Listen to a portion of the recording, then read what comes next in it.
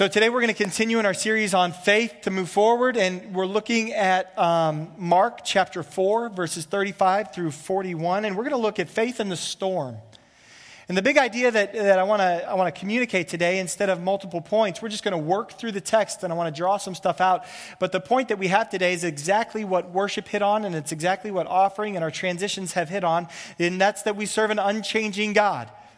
That, though our circumstances change, though our expectations may be violated, though things may turn out differently than we wanted them, expected them to, or hoped them to, God remains the same.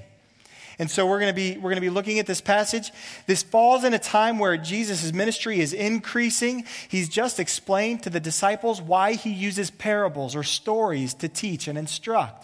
So he's bringing them in closer, and he's giving them revelation, and he's helping them along, and he's saying, guys, this is how I'm going to be teaching, and this is why I'm going to be teaching this way. He's already healed a man with a crippled hand, and he's bringing them along, and they're like, man, this man Jesus, he's got authority, and he's got power, and he's doing things that other people don't do, and he speaks with conviction that no man has. And so they're drawn closer and closer to him, and they're excited about what's possible in Jesus, but they don't fully understand who he is yet. And that's revealed in this text, and that's kind of revealed as they walk with him throughout their whole life with him. They don't really fully understand who he is until he's risen from the dead.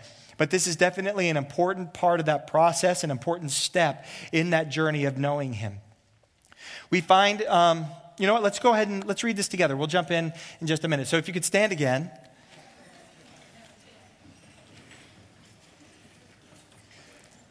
We're looking at Mark chapter 4, verses 35 through 41. So on that day, when evening had come, he said to them, "Let us go across to the other side."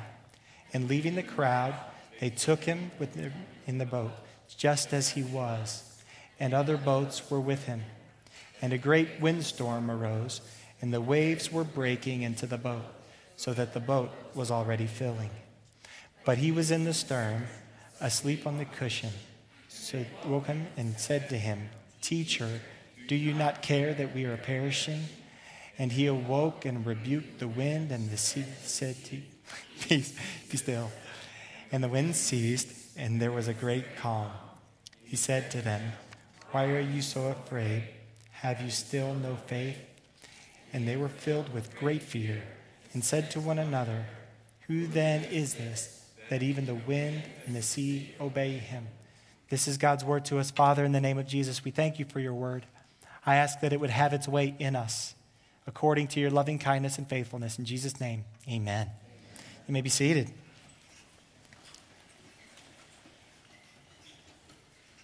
So as I said, my goal today is to really just highlight how we serve an unchanging God, even though our circumstances may change.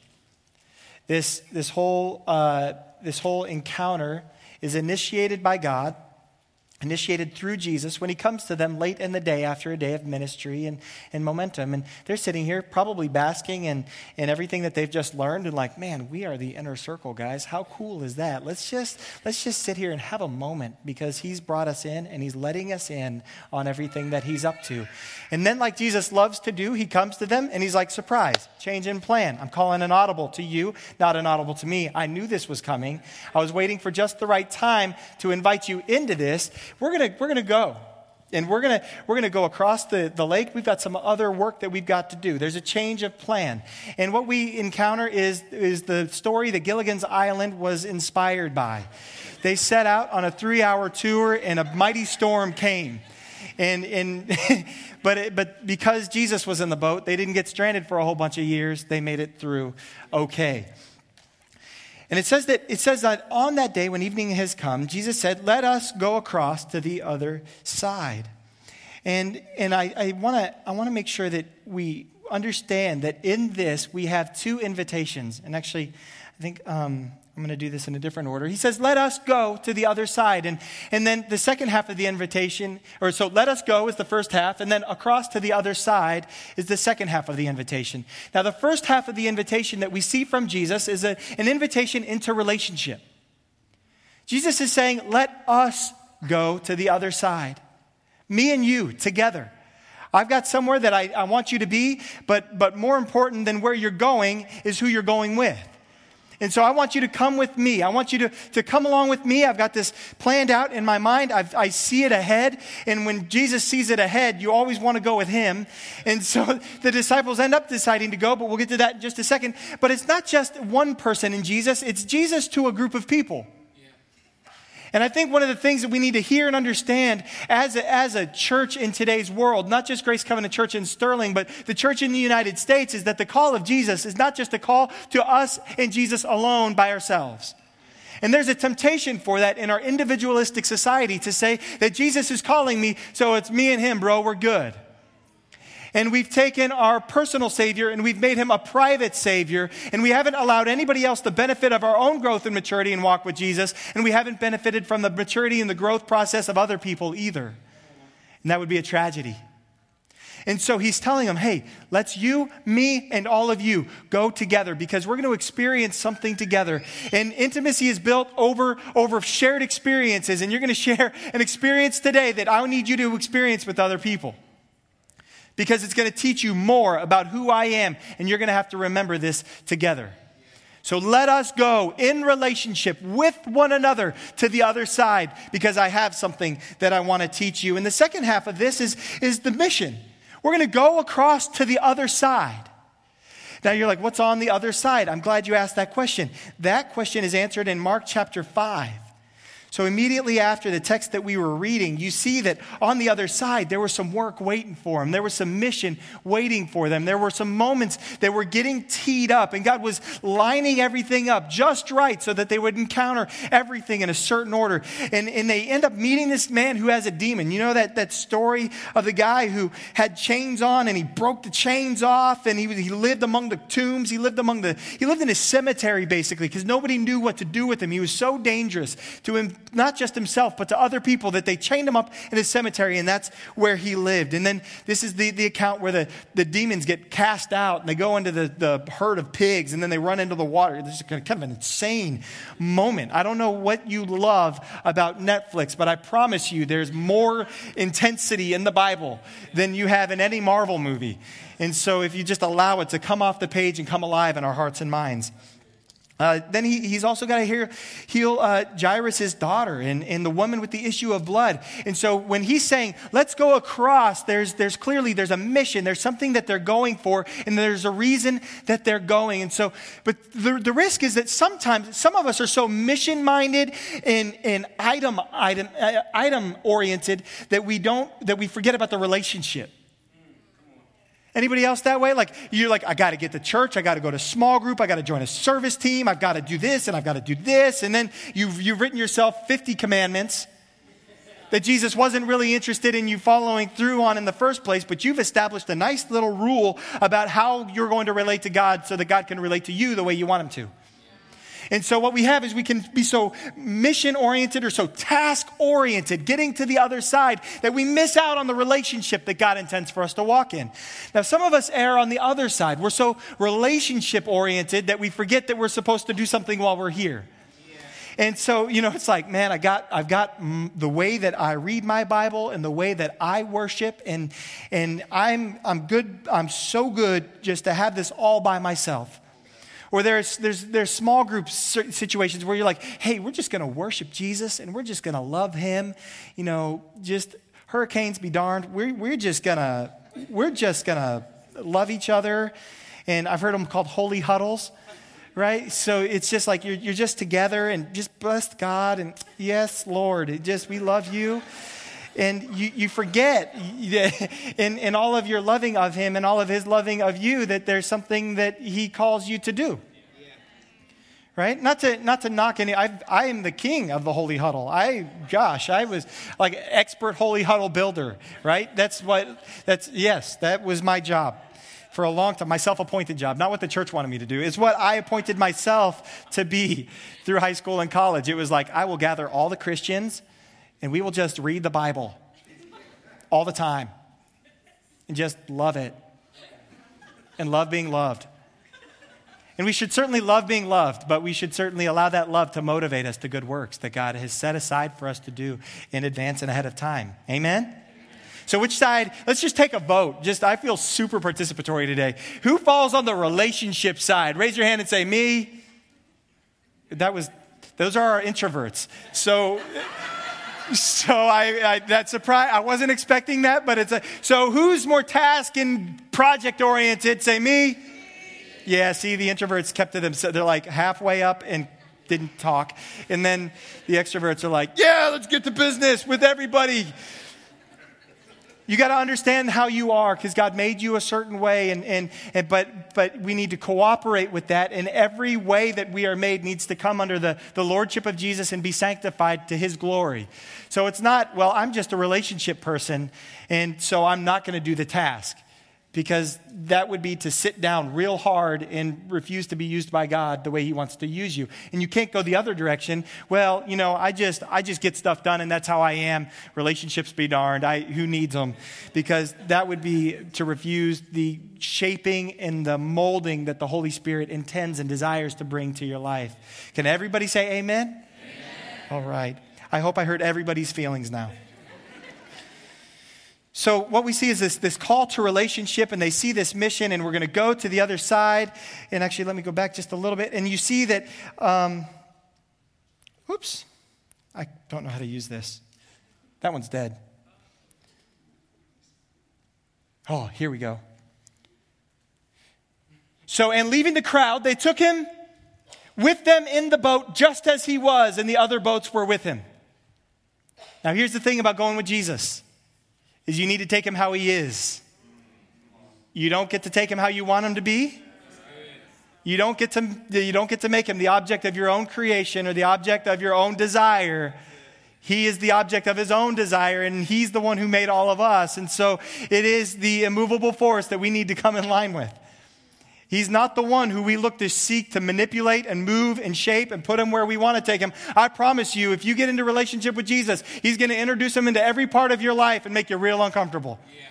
Because you're like, I'll invite you right here. Have you ever had somebody over to your house and you're like, oh, sure, come on into the kitchen. And you walk away for a second and then you come back and they're like in the living room and you're like, oh, well, I hope the living room was okay. Right? Or like I've invited people into the house and it's like, oh, Megan, they'll be here just for a minute and they'll come out of the bathroom and I'll be like, oh, no.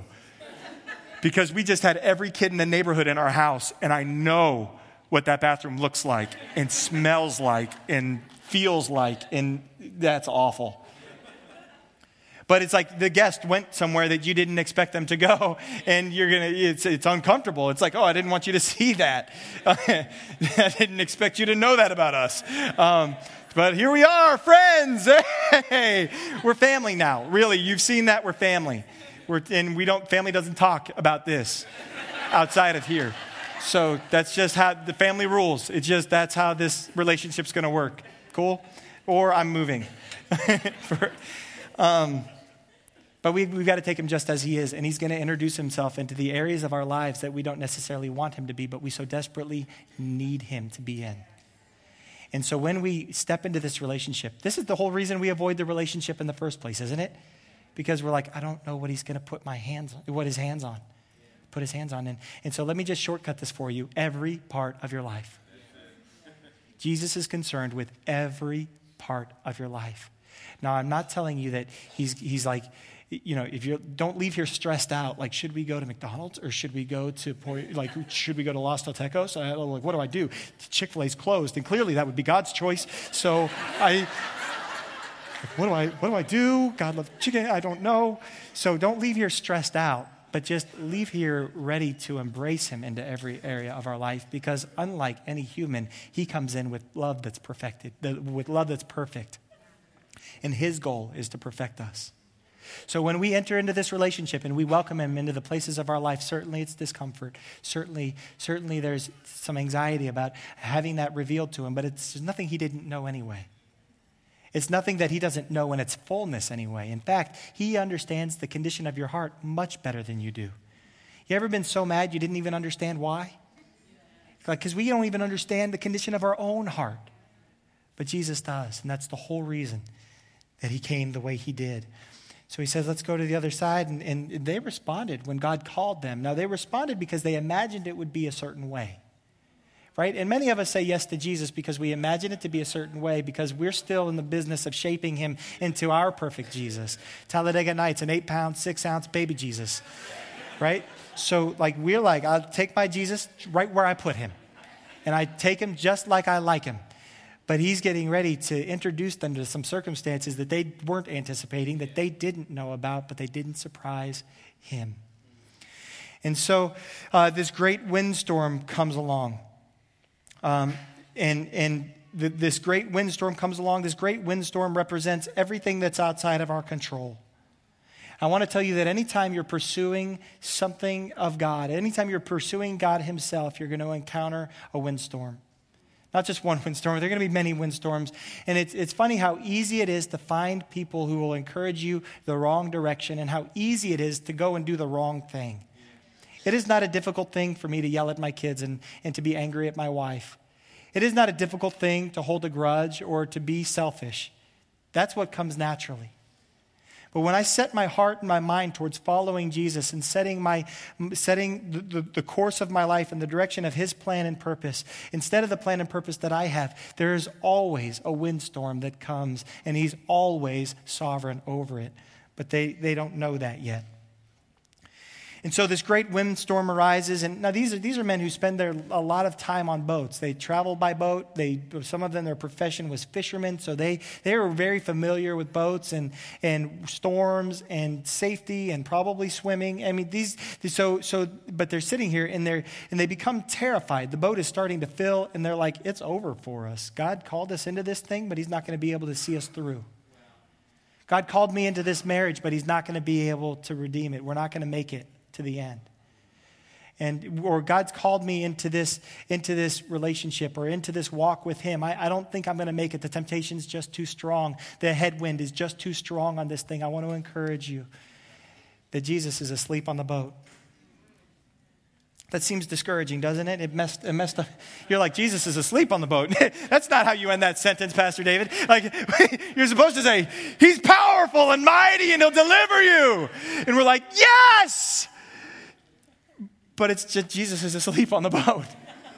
That's the good news here, that Jesus is asleep on the boat. And is anybody else, how is this good news? They're dying, and Jesus is asleep on the boat.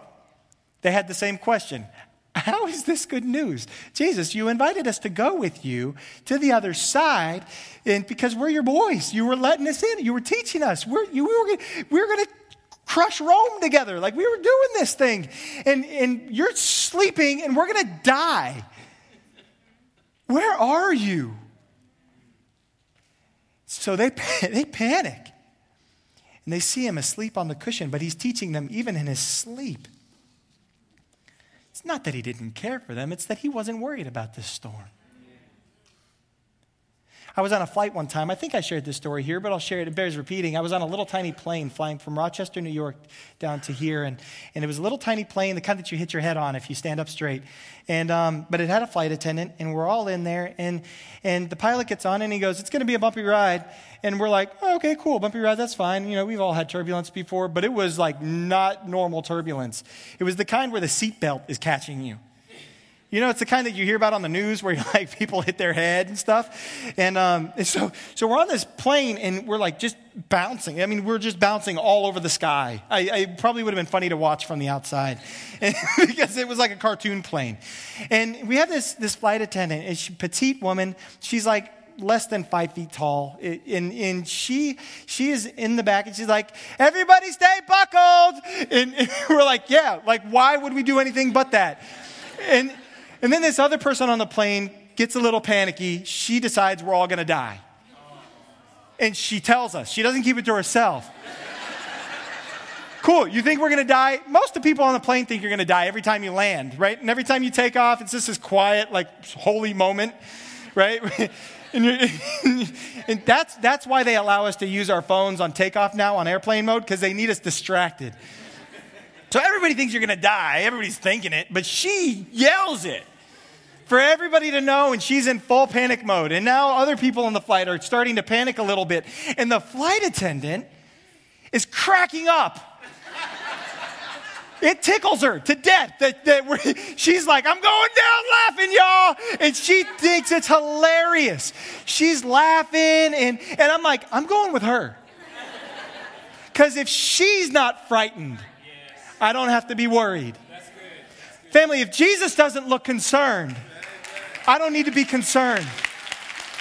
If Jesus doesn't look terrified, I don't have to be terrified. And the last I checked, because we serve an unchanging God who was and is to come, who's always been and always has been and always will be, I don't have to worry about a little bit of turbulence on my plane. I don't have to worry about a little turbulence in my life or a little bit of water in the boat.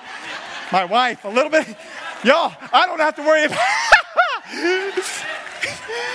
my wife. Wow. I don't have to worry about that either. It's a true story. And you don't have to worry about a little turbulence in your husband either. Because Lord knows that's where it all is. But yeah, we don't have to worry. You don't have to worry. Now, if you see God panic, go ahead and panic. But he's sleeping. Because he knows he's Lord and King over all of it. He was not just showing them that he wasn't worried. He was showing them that another option exists. Now, this seems otherworldly and completely insane, but I had this thought this week that they could have just gone down and laid with him.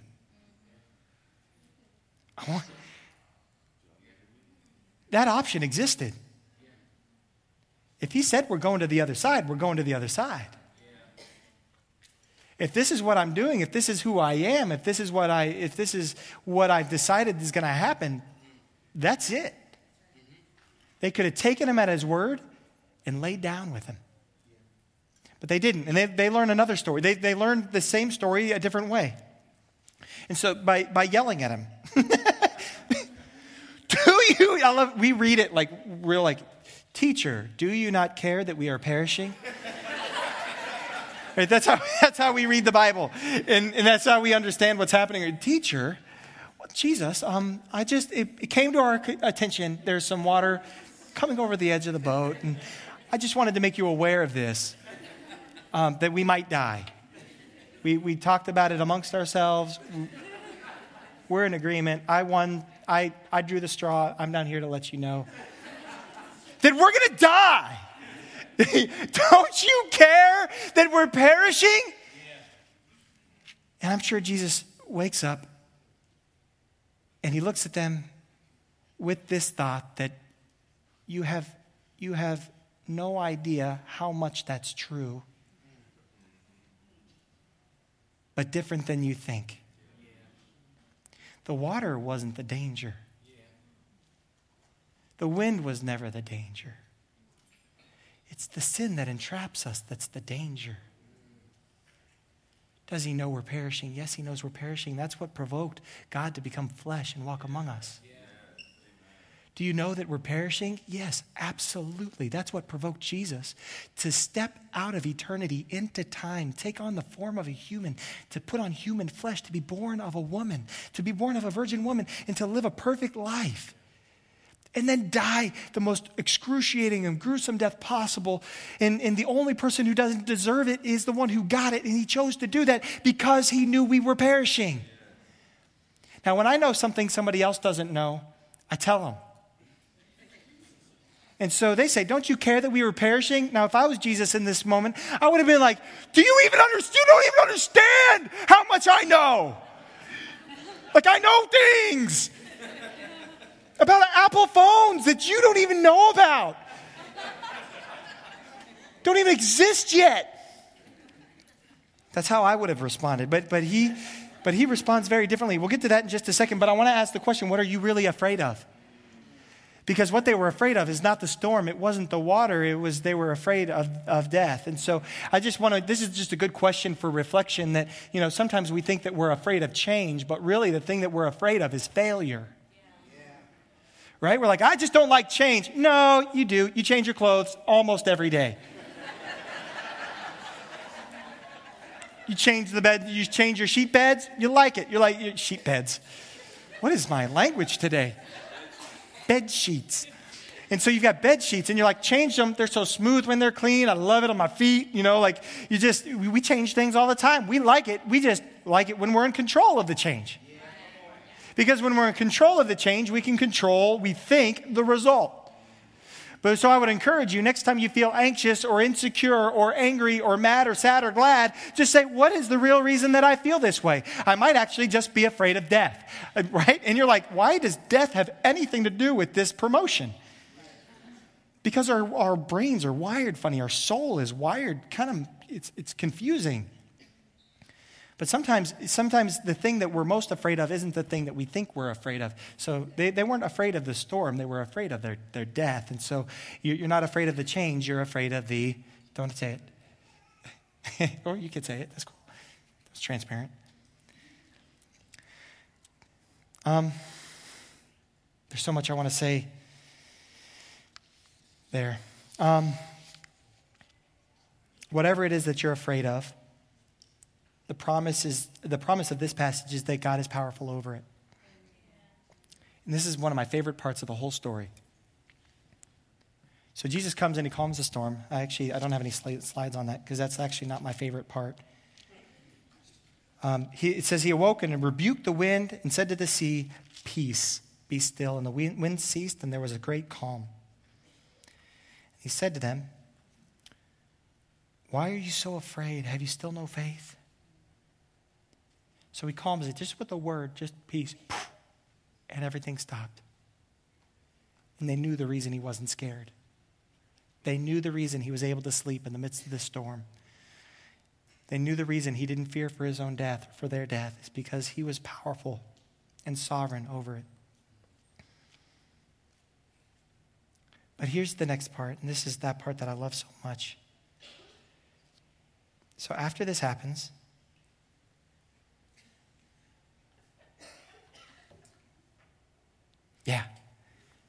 and they were filled with great fear and said to one another. So after he calms the storm, so they were terrified when the storm was happening. They thought they were going to die. Jesus, we're perishing, we're dying. You forgot about us. We're not going to make it. Your word failed. You're not a very good leader. We hate to break it to you. He calms it, and now they were filled with great fear after it was calmed. Everything's good. What is there to fear? It's a different idea that's being communicated now. Because it's tied to this thought, who is this that even the wind and the sea obey him? There was this reverential fear and awe and shock and terror that came over them because the man who was with them had authority over their most terrifying thing. They don't even know how much. Right now, that's just the water. But remember, what God is speaking to in this moment, what Jesus is speaking to is not the water. He's speaking to the death that they're afraid of. He's showing them, I'm sovereign over all these things. You have no need to fear because I'm in complete control over every bit of it. And they looked at him and they were like, oh my. I went to my sister got me a pass for some training sessions at a UFC gym, like a MMA gym. And so I went and, I'm talking with the trainer and he had me doing some drills. And I was like, these drills, we've got 3 sessions. Am I going to get the fight? Because that's what I'm here for. I want to stomp you. And he's a guy who fights. And he told me he lost a lot of fights. So I was like, I feel like I can take you. I'm just being honest. And it was like, okay, so you lost your fight. His nose is all crooked and eyes black from his last loss and his ears all funky like cauliflower swollen. And I'm like, I can totally take this guy. I'm like, I just want to make sure we get to some fighting. And he's like, we'll get to some fighting. And so we're doing the drills, and all along I'm thinking this guy's just like me, right? Just bruised version of me. And then he's like, okay, let's go. Let's grapple. It's just like wrestling on the ground, right? And I'm like, easy enough. I'm like, you don't know me. I beat my son all the time. You're not ready for this. My son's like 8 now, so he was probably 5. And it was like, but I'm sitting there and I'm like, I fight all my kids at the same time and win every time. So you lost a fight last weekend. I beat 3 at the same time last night. So it's clear what's going to happen. And if I had been looking with a different lens, it would have been clear to me what was about to happen.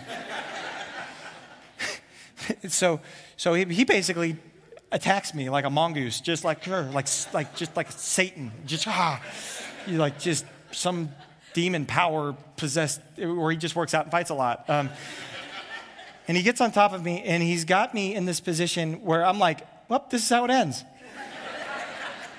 That was the dumbest decision. It ends with a stupid decision. Not a blaze of glory, just some guy who got beat up last weekend is going to murder me in this stinky gym because of a free pass. It was like bad decision. It was like a carnival of bad decisions, just a festival of them. And I'm like, this is how I die, under this guy who can't win a fight. At least he's got a story. Goodbye.